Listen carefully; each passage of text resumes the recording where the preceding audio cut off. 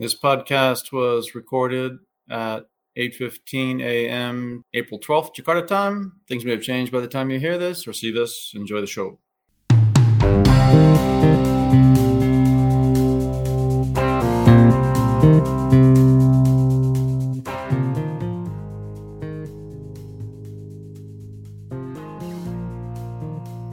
Welcome back to Reformasi Dispatch, Episode 1, Season 2. I'm Jeff Hutton, Regional Correspondent for the Straits Times of Singapore. Don't cut me off, Kevin. It's been so long. Trying. No, you just wait to get in. Hey, this is Kevin O'Rourke. From Reformasi Weekly. Reformasi. The engine room, the brains of the entire operation, because God knows I am nothing without his intel. It takes a village. The show today, we got G20. We've got subsidies. We've got former U.S. ambassador to Indonesia, Robert Blake. And that was a really good one. We just wrapped that up, actually, about half an hour ago. I didn't embarrass myself too much. He came on and talked about decommissioning coal-fired power plants and said that there's a reason to be optimistic. Yep. He had just taken a trip to Jakarta. He is an assistant for the team in the U.S. government under the Special Envoy for Climate, John Kerry. And so Ambassador Blake had some incredible perspectives about his meetings with officials and ministers in Indonesia about energy transition. He didn't look me up. He didn't send a message. I didn't go out at all. He just came and went. So I'm not taking that personally. It's fine. It's fine. Look, I'm sure he's busy. But the takeaway I had from our conversation was that, you look at the progress that Indonesia has made, really, really big existential issues. Deforestation, the fires from 2015. And then the ambassador didn't say this specifically, but, that also runs parallel to Indonesia's more or less good handling of COVID-19. Not as bad as in other places, much better than we had feared. That there is the organizational capacity. There is every reason to expect the country to get behind in full embrace of renewable energy if there's the political will. And I'm not sure if that's there yet. Right. Yeah. And but the good thing is that the talks are happening, and that's very constructive. And yeah, it's one of those things. Always with climate change, you look at the rate of progress relative to where things were a year or 2 years ago, and it's pretty breathtaking how far things have come along. But then on the other hand, if you look at just the sheer scale of the problem and scope, it's daunting. But what Widodo has said repeatedly is, where's the money? And then here, what we're hearing in this interview, spoiler alert, is where's the reform? Yeah. We got the billions, we got the bucks, but we need the bankable projects. Yeah, but before that, we gotta need the reform, right? Just before we get any further, Stephen has alerted us that the RUPKS, the Sexual Assault Crimes Bill, is due to pass Parliament today. It is Tuesday. So we're going to know more about that once we've published on Wednesday morning, Jakarta time. There's been a little bit of a movable feast. The definition of rape has been up in the air. What's illegal, what's not legal, consensual sex, non-consensual sex has been a bone of contention. What are you going to be looking for when the final law comes out? This is going to be one piece of the puzzle, and another important one, potentially in the relatively near future, is a revision finally of the very antiquated criminal code, the KUHP, which is the one that actually already outlaws rape. So there may be headlines saying that this new bill, the UUTPKS, fails to definitively prohibit rape. Part of the reason for that, though, is that is one of the few things that's actually already in the KUHP. So the distinction between consensual and non-consensual sex is really important, because if there's no distinction there, then potentially it's possible to get in trouble one way or the other, reputationally or legally or so on, for engaging in intercourse that's non-consensual as the victim. So that's why that distinction is important. And at one stage, it was taken out, and so there was no distinction in the draft, and that was to placate some of the religiously conservative parties. Remains to be seen if it's put back in again or not. But in any event, this, even with some flaws and shortcomings and so on, and some missed opportunities, this should be a really huge step forward in a critical area that's really been missing this type of legislation that really focuses on the rights of victims. That's the main aim of this piece of legislation. Also, the bill addresses the premise, and that's that women in this country cannot study, cannot work without fear of sexual harassment. They get blamed. They're told to forget it ever happened and just stay quiet. And now that Indonesia is having that discussion, and it's a potentially a great day. Yeah. President Joko Widodo has put to rest mostly talk of postponing the 2024 election. He had it out, a recent cabinet meeting, telling the great all and sundry to knock it off, basically. He stopped short of doing a full LBJ. I think it was LBJ who said, if I will not serve. Yeah. Why? Say it. Yeah, that's kind of funny. Yeah, normally you don't want to see somebody go full LBJ, but in this case it would have been good. And so he stopped short again and truncated his stance, as it were. But at least he went further than the last couple of times when he merely said that it's critical to abide by the Constitution. That's what he said in the past a couple of times, and that was important because at least it really downplayed the prospects for some extra constitutional power grab, but it left open the window of amending the Constitution such that he could abide by the amended Constitution and postpone elections that way if enough parties supported him. So, as we know, ministers, several of them, they're pushing very hard for an amendment to postpone elections. And finally, at a very late stage, the president came out on 6 April and said definitively at a cabinet meeting, stop talking about it. And this was following an event that appeared staged by Coordinating Minister Luhut Panjaitan, who's an advisor to an organization that ostensibly represents community heads, or Kepala Desa. There's 70,000 Kepala Desa in the country. And the president attended this rally, and afterwards the head of the group, DPP Abdesi is the name of the group, came out and called for a third term for Widodo. And so it made it look as if this was all designed to create the appearance that grassroots support exists for extending Widodo's tenure, when in fact, good, credible, accurate poll data shows quite the opposite. So that was very unsettling, and it took an extra week until this 6th of April cabinet meeting before the president came out and signaled that ministers need to drop the issue and stop talking about it. And that's important because if they can't talk about it, then this small group of ministers is no longer going to be able to campaign openly and try to sway public opinion and create the impression that there's popular support, which is what the parties want to see before they embark on amendment. There's a school of thought there, Kevin, that, hey, if it's what people want, then what's the problem? If there is an amendment to the Constitution and Joko runs again and he gets enough votes to become president again, who are we to judge? What's the problem?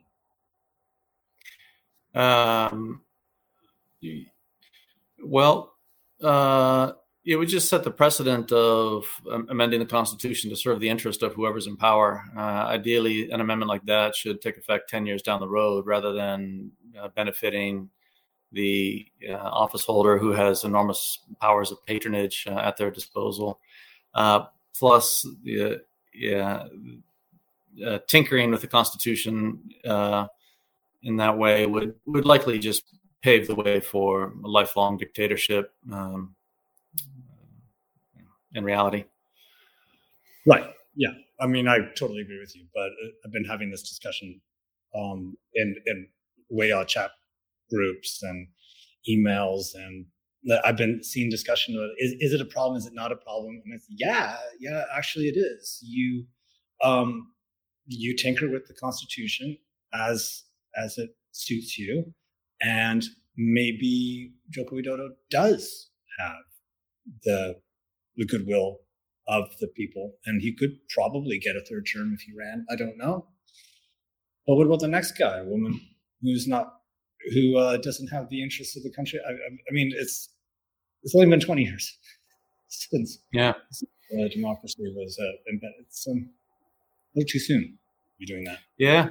Term limits are important. They're a useful tool, especially in a setting where the state owns so much of the economy. State-owned enterprises are gigantic here, so whoever's in the presidency ultimately can command those companies, which in some cases constitute entire economic sectors in and of themselves. And so there's just a gigantic incentive to stay in power once one is in power. That's the utility of term limits in that kind of a context. Isn't it great that the vast majority of Indonesian people don't want any part of this? That just makes me love being a reporter here.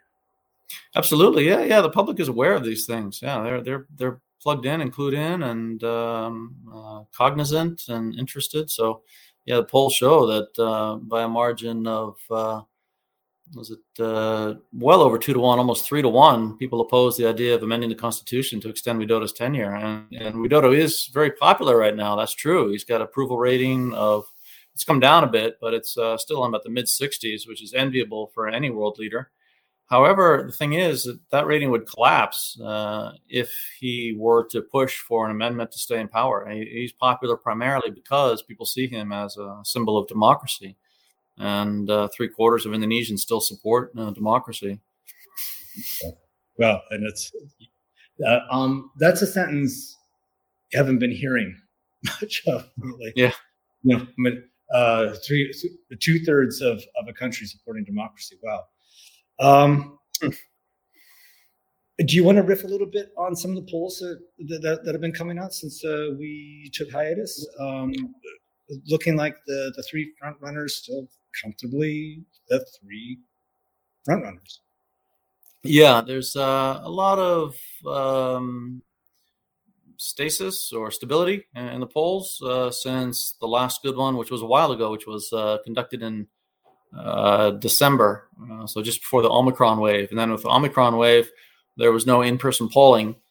And so this is the first good one that came out last week, and it was from Indicator Politik. It was conducted in mid-February, in person, nationwide, and it showed that the rankings are still the same. So Prabowo and Ganjar Pranowo, the Central Java governor, in a virtual tie for first, with the defense minister Prabowo slightly ahead, but within the error margin of the poll of 3%. And then Anies Baswedan not too far behind in third place, and that's pretty much the same as it was before. Prabowo may have softened a little bit. Ganjar has remained stable. What's interesting about it is that the name recognition for Ganjar is still at 65%, and that constitutes upside potential for him because the name recognition nationwide for Prabowo is 98%. So basically, Ganjar is already on par with Prabowo, even though he only has 2/3 of the country from which to draw support, because 1/3 of Indonesians don't even know who Ganjar is. And as they find out between now and election time, at least some of them are going to support him, probably quite a lot. Actually, the poll shows that among people who know of Ganjar, he is overwhelmingly the favorite, and Prabowo is weaker, and Baswedan is about the same. So that suggests that as Ganjar becomes more well-known, at least some people are going to gravitate to him and shift away from Prabowo, and that should be enough to vault him ahead of Prabowo, other things being equal. There's a lot else that can change between now and then, of course. Looks like pretty positive results for Ganjar, basically. It looks like the PDIP Megawati tug of war, and there was a rock quarry issue that was blowing up in his face that hasn't had the political impact. Well, hard to say. Yeah, this polling took place just after that story broke, and it's a lingering problem for Ganjar because lots of times when he makes a public appearance somewhere in Central Java or Jogja, there'll be a gathering of students demonstrating about the Wadas quarry and protesting the plans to level a large part of this bucolic community in Central Java to mine rock for a dam nearby. This is a central government project. So it's going to be a lingering problem for Ganjar, and unfortunately, it seems like there's not a whole lot he can do about it. And it may have halted some of his upward momentum in the polls, potentially, I think. Well, it's so good that he's got the support of his party, though. Yeah, right. Yeah, one of the senior PDIP parliamentarians actually recommended that the people of Wadas should file criminal charges against the governor. So this is his party colleague. So yeah, there's some really deep rifts there in the party. So Ganjar is not going to get his nomination for president from PDIP. It's got to come from somebody else. There's no chance. I mean, I don't think so. No, I mean, yeah, no one has said that. They haven't ruled it out clearly, but the alliance that's brewing between PDIP and Prabowo Gurindra continues to strengthen. So it looks like a Prabowo Puan Maharani ticket. So therefore, Ganjar is going to have to get enlisted by an alliance of three other parties, and that could be NASDEM, Democrat, but they still need one other. And Golkar and PKB are two big candidates for that. But they've been preoccupied with fighting for extending Widodo's term. So very unclear if they're going to be willing now to swing over to backing Ganjar instead.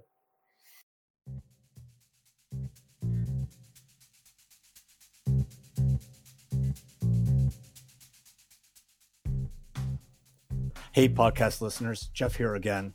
For more analysis like this on Indonesian politics, policy, and economics, try a subscription of the Reformasi Weekly newsletter. Go to reformasi.info for your free 1-month trial.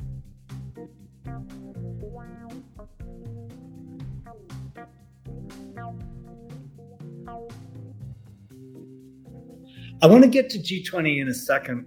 First of all, I wanted to talk about subsidies. And I thought that we had put this all to rest back in 2014, 2015, when there was some relaxation, some market movement of the petrol prices, benzene. But now, we talked with Finance Minister Sri Mulyani, and she said that there's ample windfall from the commodities exports to make it easier to target subsidies to the poor and the vulnerable. And that makes intuitive sense.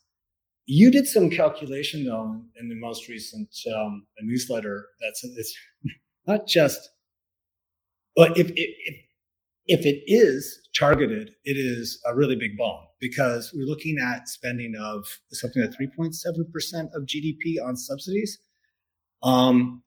That's great for inflation, but the opportunity cost is that's money that could be put towards infrastructure and services. Are we going back, and it's very hard to take away once you've given it, are we going back to an addiction to subsidies? And can you give us a sense of just how much money the government plans to be pumping into the economy? Right. Yeah. It's a pretty sizable problem. This is because of the high price of oil right now. So what I did was some calculations using current price levels, extrapolating them through the remainder of this year, which is just a basic way of looking at it, because prices may change between now and then, depending especially on what happens in Ukraine. But as things stand now, Indonesia is on track to spend an awful lot on energy subsidies, probably close to 500 trillion rupiah. and that is the equivalent of a lot of solar panels, by the way. However, compared to about 10 years ago when subsidies were really bad, the GDP has grown a lot. So as a share of GDP, it's still not as bad as it was in 2011 when subsidies were almost 3.5% of GDP in 2011, 2012. Now, energy subsidies at present, if conditions last to the end of the year, would end up at around 2.7% of GDP, probably. That includes some various assumptions on my part. Note, however, that there's additional subsidies beyond energy subsidies, a lot of food subsidies, fertilizer subsidies. So those bring the whole thing up to 3.7%. But if we're talking about just energy alone, then right now it's getting close to 3% just for energy. And the government can afford that because of this windfall from revenues from the high prices of commodities that it exports, or taxes like palm oil and especially coal, minerals. However, it's just basically a wasted opportunity to do something better with that windfall, whether it's energy transition or social protection. The president wants to move the capital, of course. The defense minister wants to buy a weapon system. So there's a lot of competing priorities for this windfall. And instead, right now, it's being spent on subsidies for fuel, not just diesel, known as solar, confusingly, but also petrol, especially the product known as pertalite. So the government confirmed that it's going to be compensating Pertamina for its sales of pertalite, which right now are taking place at about a 30% discount to the actual true market value of the fuel. Pertalite is the knockdown basic petrol you get at a Pertamina station, right? It's the cheapest price regulated one. There's Pertamax and Pertalite. In most petrol stations, that is now true. Yes, throughout history until this year, it has been premium. Is the worst fuel you can buy, and some parts of Indonesia you can still find premium, but increasingly now it's pertalite. We don't have the latest figures for the breakdown of what exactly Pertamina has been selling in terms of premium versus pertalite, but basically Pertamina is taking premium and mixing it 50-50 with Pertamax to produce pertalite. And of course, the really pernicious thing is that these are subsidies. These are taxpayers' dollars. This government money is going to disproportionately benefit you and me. We drive cars. Yeah, that's right. Yeah. I mean, we're the ones who benefit, not the poor. Yeah. I don't run my car on premium or even pertalite for that matter. I baby the engine, but it's a terrible subsidy for.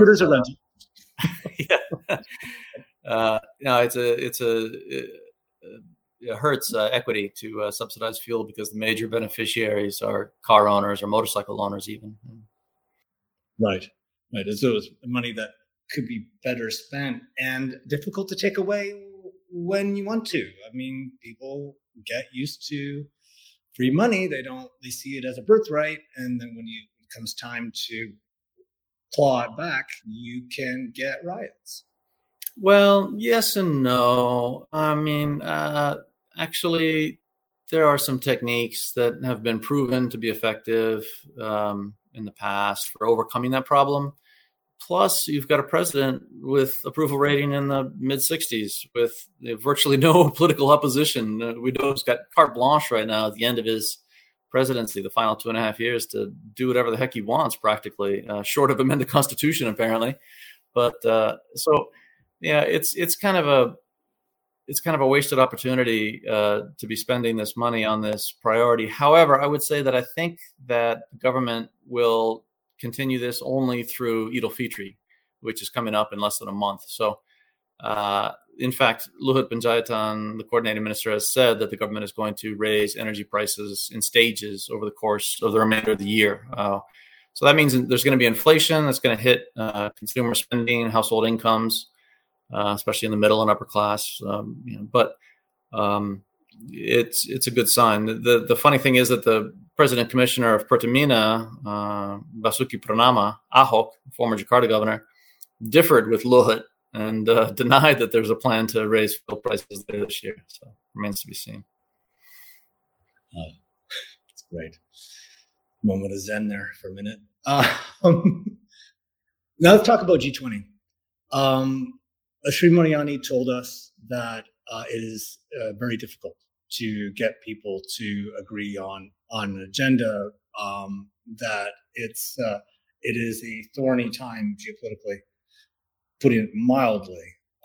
We've heard from certainly the Australian Prime Minister. I didn't realize that Justin Trudeau in Canada has been quite so explicit, but he seems to be leaning towards not going as well. As G7 members start peeling away from the G20, they get this situation where you get these multilateral institutions are starting to split down the center. What is your view of the likelihood of a G20 summit at this point? Now we've seen the atrocities or evidence of alleged atrocities in Bucha, and a complete lack of pushback from allies like China. What's it looking like? Is it going to happen, do you think? No, I don't think so. Not at this rate. No, I think a full G20 with all 19 members, excluding Russia, is not likely, because one side or the other is going to back down, because China is fully backing Russia right now. The Chinese foreign minister talked with Indonesia's foreign minister Retno Marsudi last week and made a very clear message in the readout from the foreign ministry that China wants the G20 to avoid political topics and stick to economics. Of course, when we talked to the finance minister, she made clear that the two are intertwined, because the war is being fought with economics, with sanctions. So it's impossible to talk about the world economy without talking about the war.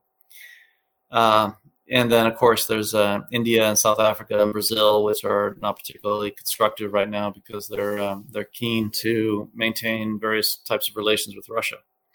So squaring that circle is not possible. The G20 is either going to be an enhanced G7, excluding Russia and China and a few others, or it's going to be just those countries and excluding most of the G7 countries.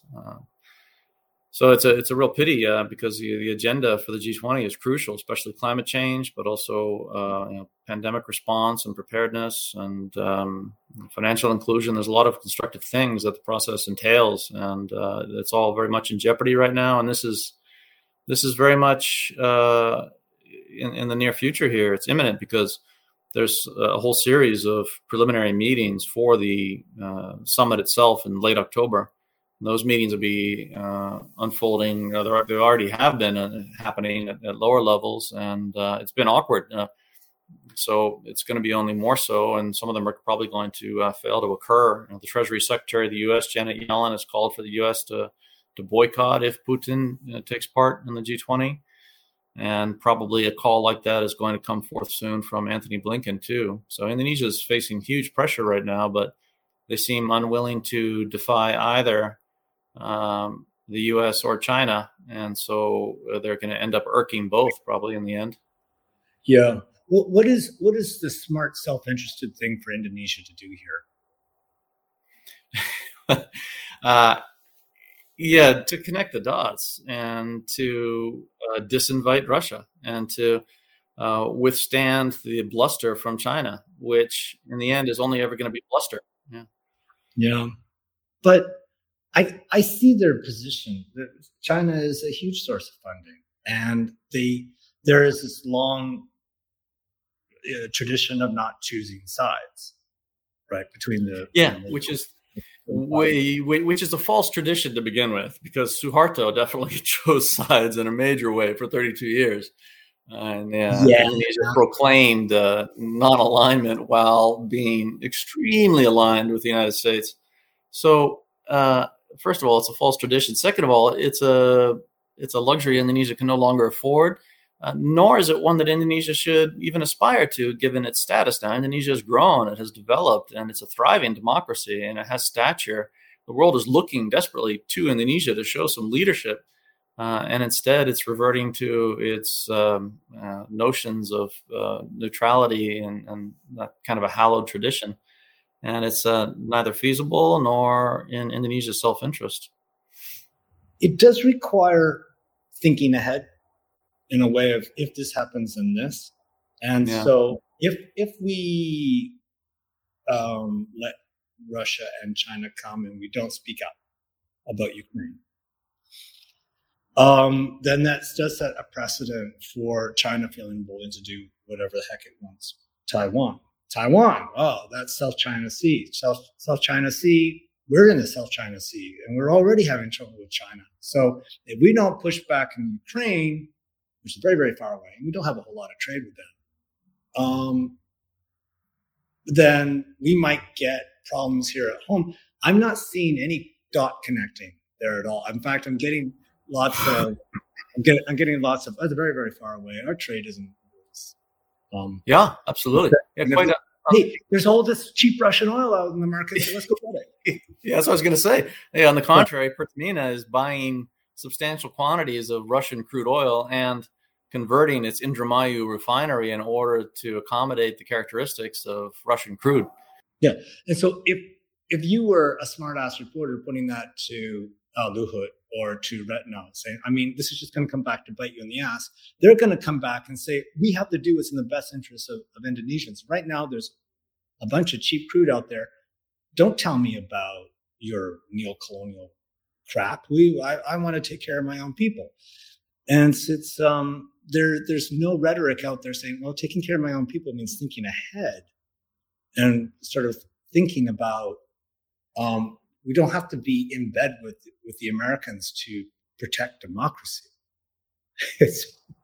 Yeah, that's right. Yeah, there's plenty of other democratic countries in the world to emulate as well, including Taiwan or Japan or South Korea. Close to home, the Philippines is a democracy. So they voted to get Russia off the UN, the UN Human Rights Commission, along with the Burmese junta. And if the Burmese junta doesn't want you on the Human Rights Commission, how far from the pack have you strayed? Yeah, that goes into the aberration category, I think. But but the other thing is that Indonesia really needs to appreciate its gravitas in the international arena right now, which is increasingly tied to economic resources, especially in the case of China, which is highly dependent on imports of various resources, including Indonesian coal, among other things. So the idea that Indonesia needs to subordinate itself to the interest of China and basically show obeisance to China's guidance is wrong, because China needs to pay attention to Indonesia and respect Indonesia as a economic trading partner that it can't afford to jeopardize its relations with Indonesia. Right. Yeah, it's got leverage. Definitely. Okay. Well, it's enough ranting between you and I. If only don't get invited to the palace that often, maybe because of this. But I was surprised to hear that you had just learned about Trudeau's stance in Canada. I thought you were the one advising him. So. Oh, look, he blocked me.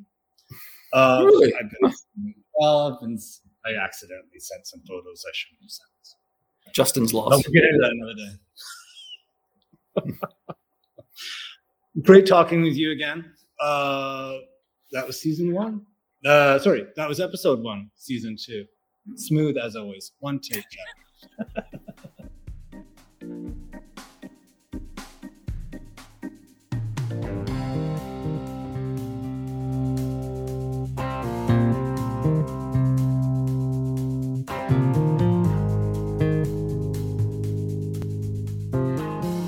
Ambassador Blake, welcome back to Reformasi Dispatch. It's great to have you. Great to be back. Thanks for inviting me. We'll get into climate change in just a minute, another existential threat. But I want to address the elephant in the room, and I want to pose an awkward hypothetical to you. Imagine you're back in the embassy in Jakarta. what I'm sure you call the good old days. And you've got Tony Blinken on the phone, and he's asking you, what do we do with the president come October? Or I think it's actually September.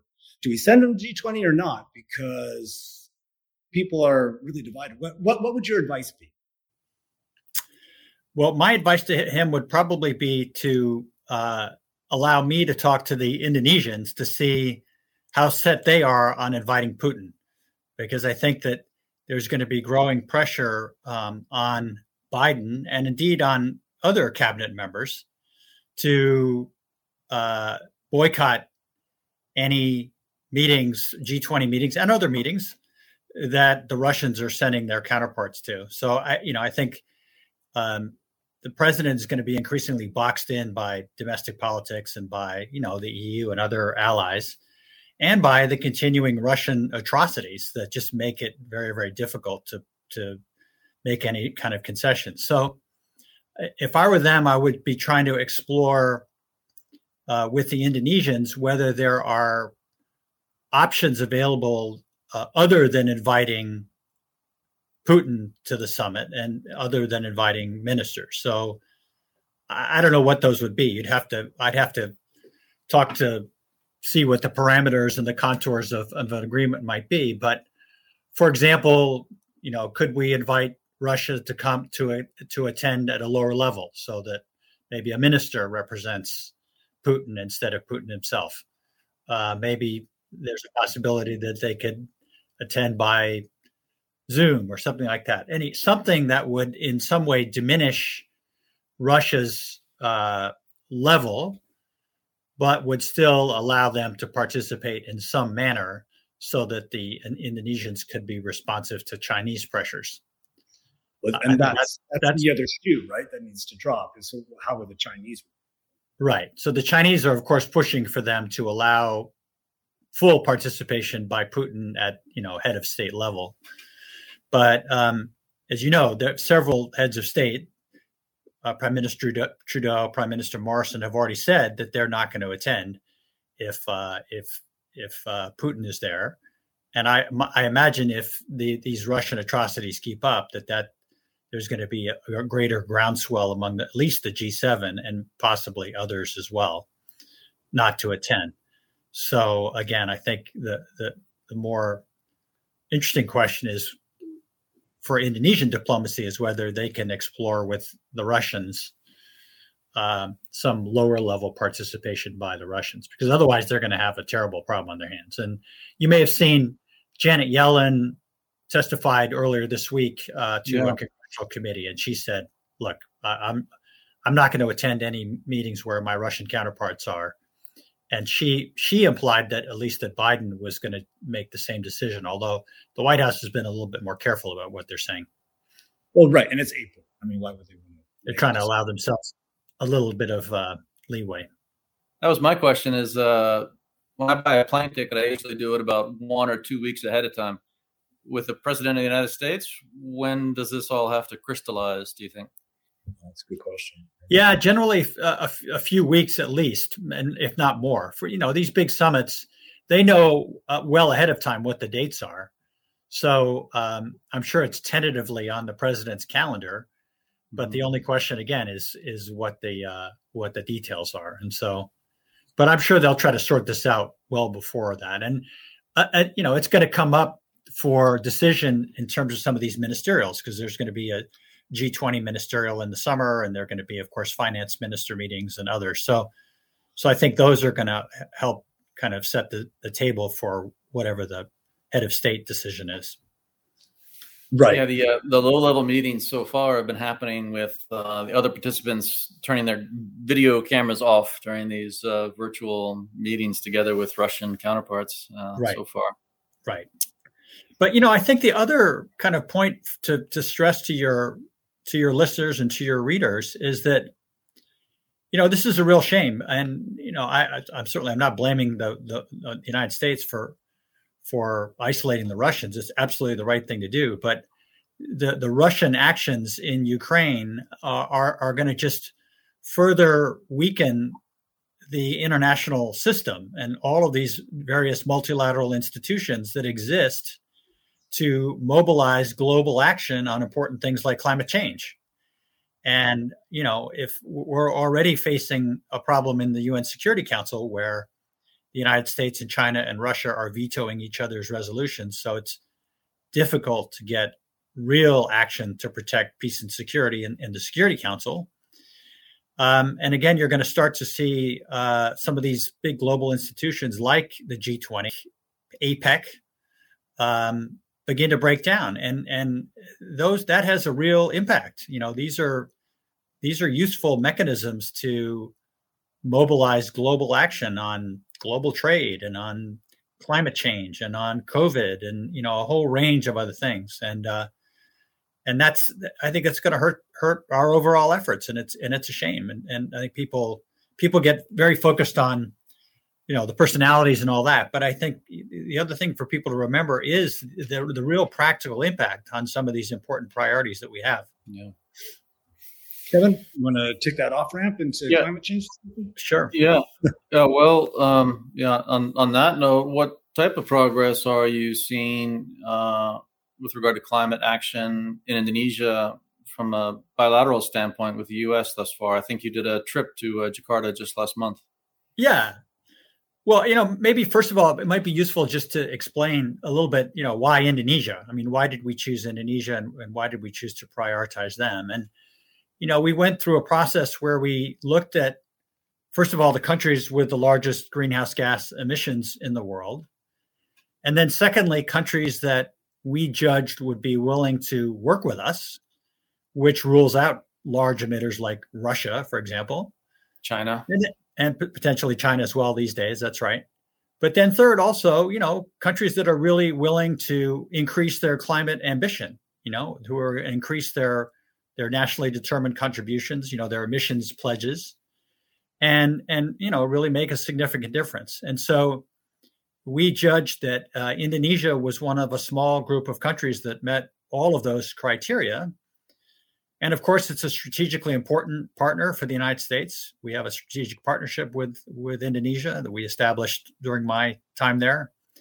And of course, they're the largest Muslim majority democracy in the world, the largest and most important country in ASEAN, et cetera. So we decided that, where should we focus in Indonesia? Probably on coal, because that's where their greenhouse gas emissions are largest and where they're likely to continue. Oil, right now, their consumption of oil and gas is about the same, but oil is going to continue to decline, whereas coal is going to continue to be an important source. So if we can help Indonesia to move the needle on coal and accelerate decommissioning of coal, that could make a real difference to helping Indonesia to increase the ambition of its nationally determined contribution, but also to help the global efforts to stop, fossil fuels. So that's what we went in with. And so this trip that I led with my Treasury counterpart, John Morton, we went in and we basically said, look, we'd like to be able to establish an initiative to accelerate coal decommissioning. And at the end of that, we hope that Indonesia will be in a position to be able to announce, one, a more ambitious nationally determined contribution, and secondly, and most importantly, a commitment to an earlier end date for the pipeline of new coal-fired power plants. And then third, of course, a commitment to accelerate renewable energy growth to backfill behind the coal that's going to be decelerated. So, I think Indonesia agreed in principle to that. They've always said that they're prepared to be more ambitious if they can get international financing. And I think hopefully they were not talking about hundreds of billions of dollars, as sometimes they do in public statements. They were more, I think, rational about how much is really possible. And they were looking at the deal that was signed by the United States and others with South Africa in the last Conference of Parties in Glasgow. And so they were hoping to get some, a comparable kind of deal, a multi-billion-dollar deal to help Indonesia. And that's certainly what we envision as well. So the next steps, again, are for our experts on both sides to get together and try to define what the contours of such a deal might look like in terms of the number of coal-fired power plants, and then the financing that we could bring to the table to help with accelerate this decommissioning. And again, we were very clear that a really important part of this has got to be Indonesia's commitment to accelerate renewable energy growth. And, quite frankly, they're a little bit behind schedule, even on their own rather slow timetable for renewable energy. As you know, they hope to have renewables constitute roughly 23% of their energy by 2025, and they're not really even there yet. I mean, they're not on track to meet that right now. And so we said, it's going to be very important for Indonesia to be prepared to undertake the reforms that will be necessary to allow renewable energy development to really flourish in Indonesia. And that includes things like increasing the tariffs for things like solar and wind and geothermal, but also to streamline the PLN process for power purchase agreements.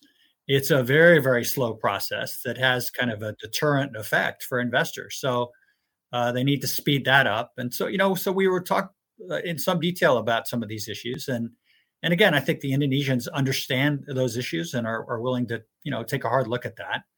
But this has all got to be part of the package because, again, we want to not only see this progress on coal, but there's got to be energy behind it to backfill, and preferably it's got to be renewable energy and not more fossil fuels.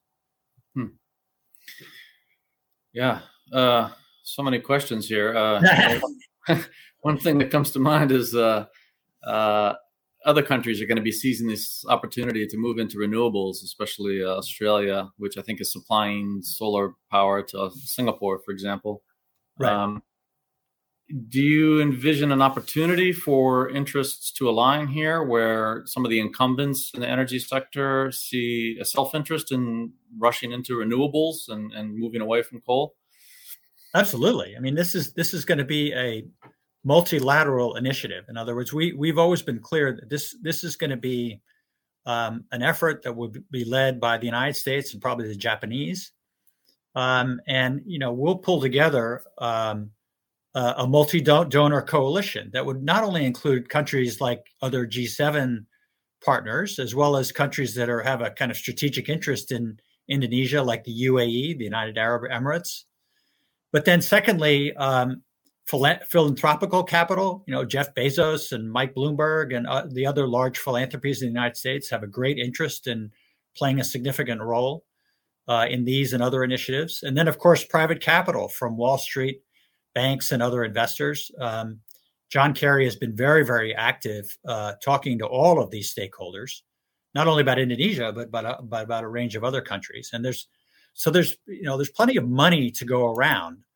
The real thing that everybody's chasing are sort of bankable projects that they can get behind. So I think they welcome this effort, and of course it's a very open tent. We'd love to see, as you say, countries like Australia and others proceed with all of their investments in these areas, and that can only be additive and a positive contribution. I wanted to ask you though. I mean, the bankable projects, they really rely on sort of the political will on the top, and I think Kevin would agree that there doesn't seem to be that sort of commitment. I think, Kevin, didn't you say that 6 cabinet members and agency heads have coal projects? And you were talking about the tariffs of solar and wind. Yeah, then reversed the tariffs. They canceled an idea where they would pay to feed in electricity. Yeah, I mean, again, we were pretty clear up front that part of this agreement has got to be a commitment to deal with these structural impediments that now exist. And again, I think we got a commitment from the Indonesians to do that. And so we'll certainly we'll certainly continue to push on that because it's in their own interest to do these things. These are all things that are not going to benefit the United States. These are things that are going to benefit Indonesia and help to bring down costs for not only for their consumers, but for businesses and so forth. So this is going to be an economic boon for them as well. Yeah. Banks are not financing new coal-fired power plants, so that's really not just banks, other countries too. Other countries are getting out of the coal financing business. So, so now's the time for them to again remove some of these impediments that have existed. Yeah, I wonder too if these conglomerates are going to be happy to get out from under their deals with PLN so that they can export their coal to buyers who pay more. But be that as it may, maybe you could, maybe. And again, every country in the world is going to be under pressure to diversify out of fossil fuels, and there's just the financiers are going to be more and more reluctant to finance those kinds of projects because of reputational risk and because of their shareholders are just going to rebel if they do that. So I think coal is on its way out. It's going to take a while because a lot of them are in long-term projects, but there's a rush for the exits that's taking place there. So can you tell us a bit about the nuts and bolts of these long-term projects and how to decommission a power plant? And I really can't. I mean, I'm kind of operating at the kind of senior level, and then we have a lot of much smarter people than me who are going to work out the details of this. We have, particularly folks in the U.S. Agency for International Development who have worked for years and years and years with their counterparts in the PLN and in the energy ministry. And so they are the ones who are going to do the hard spade work that can then be teed up to the political level. So I don't want to pretend that I'm some great expert on all these issues. Yeah. But suffice to say, there's going to be a need for money from somewhere for somebody. Yeah. Absolutely. But again, Kerry is very fond of saying that, reminding people that money is really not the problem. There's quite a lot of money going around from all the different sources that I talked about. It's mustering that political will that you talked about on the part of these countries to step up and tee up these kinds of big deals. And again, we think this is in their long-term interests, and it's something that's going to redound to their benefit. How about the climate change mitigation? Is that part of your remit? Well, we do have that's not part of my remit, but we do have extensive programs through USAID and others on helping countries with adaptation, and that's a very important piece of it. Another important piece that I should mention is what we call the just transition, and that means that they're inevitably in a place like Indonesia, as they begin to phase out coal, that's going to have quite a significant impact on some parts of Indonesia where, for example, coal mining is really the lead sector and the lead employer. So in many parts of Kalimantan, for example, there's going to need to be an effort over, over the medium term to as the country phases out of coal, to figure out ways to provide a new training and new employment for the miners and the coal, the people who are being employed at these coal plants. And that's a very significant effort. We began consultations on that with civil society organizations, but also with the government. And so that's going to be another part of this. And these are not easy questions. In many cases, the miners are, in many cases, illiterate and not terribly well educated. So you're not going to suddenly have them become members of the digital economy and join Tokopedia. They're going to have to probably be retrained to be farmers or fishermen or some comparable thing there in Kalimantan. In some cases, there'll be construction work. As you know, there's a big effort underway to set up a new a special economic zone in eastern Kalimantan. So construction work could be a potential opportunity. But those are the kinds of things that are going to have to be thought through in considerable detail. Yeah. So we're going to get into that more. Our interview guest next week is Joe Manchin, so he can tell us about. No, just kidding. But can I ask a question to both Please. of you? And it's about the degree to which it's in the Indonesian consciousness, climate change, as opposed to something that's there was such a struggle in rich countries to make it something that was, the next generation's problem. It was tomorrow's problem. It was very conceptual, and drought, fires in Australia, heat waves in places like British Columbia, crazy. That's really crystallized in the minds of a lot of Western democracies.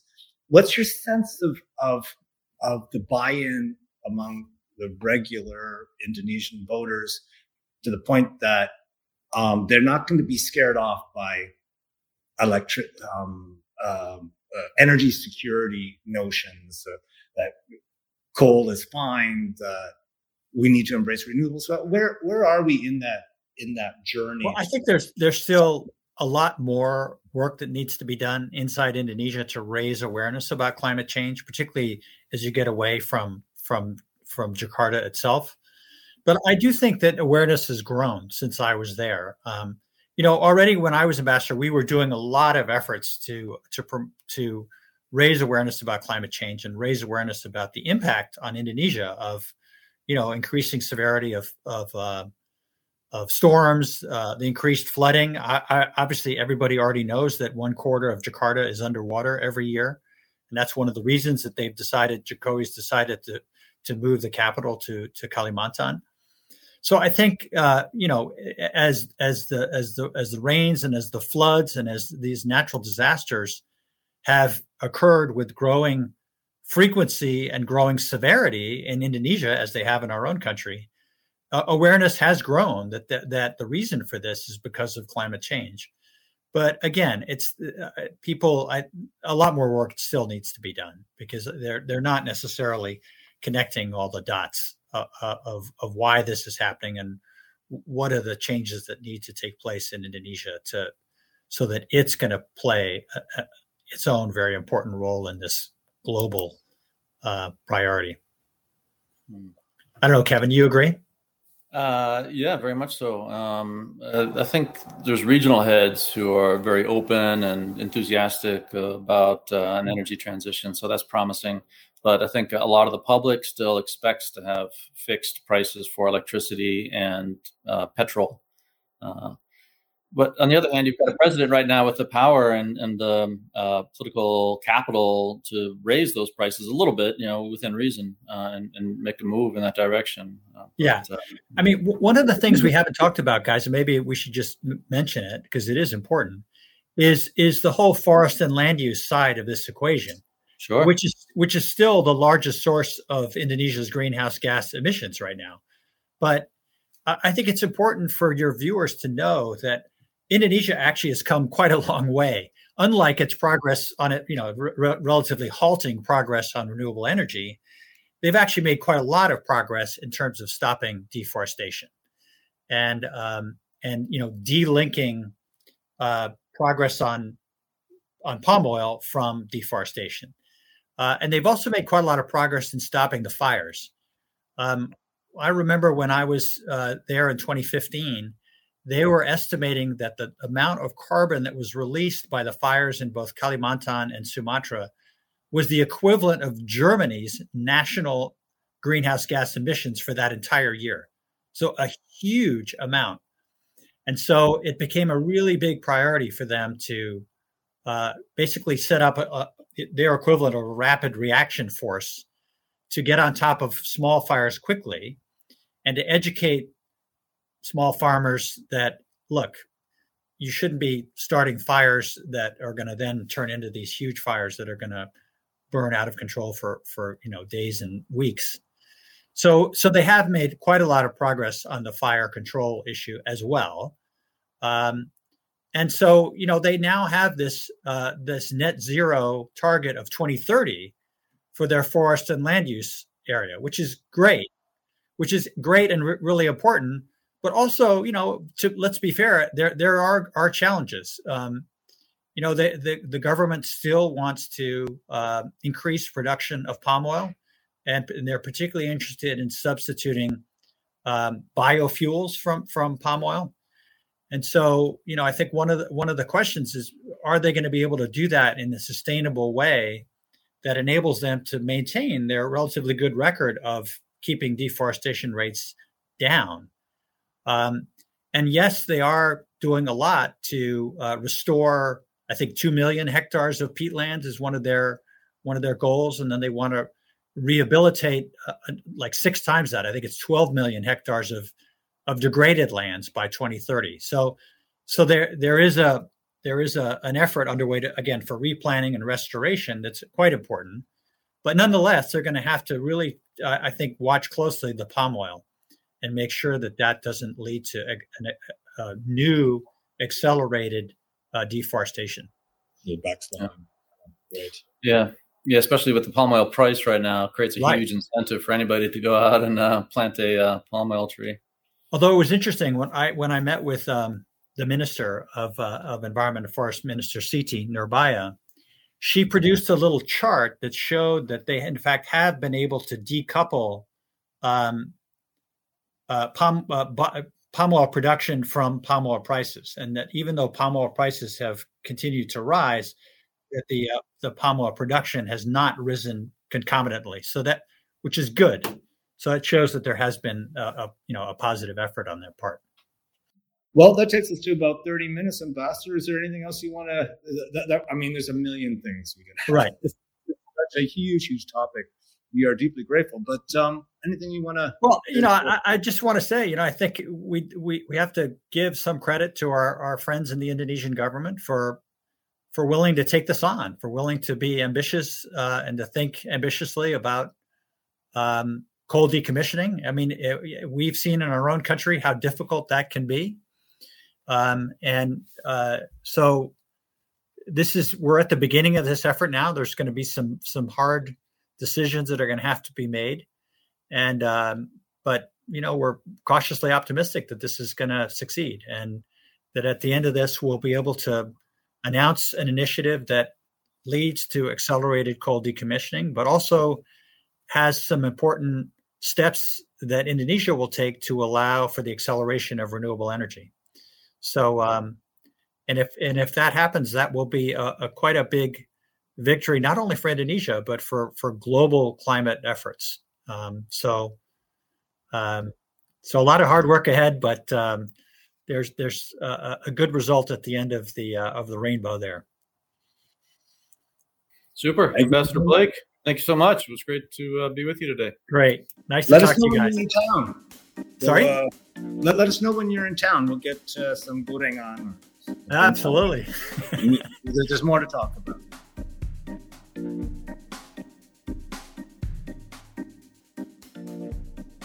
And that's the pod. Thanks so much to former Ambassador Blake for joining us. Our editing and sound engineering is done by Stephen Hendel. Our music is courtesy of Blue Dot Sessions. For a free trial of Kevin's Reformacy weekly newsletter, go to reformacy.info. And if you're listening to us through a podcast app, please subscribe and share us on social media. It would be a big help. As always, you can reach us at hello@onthelevel.id. This podcast is a production of On the Level Media. I'm Jeff Hutton. Bye for now.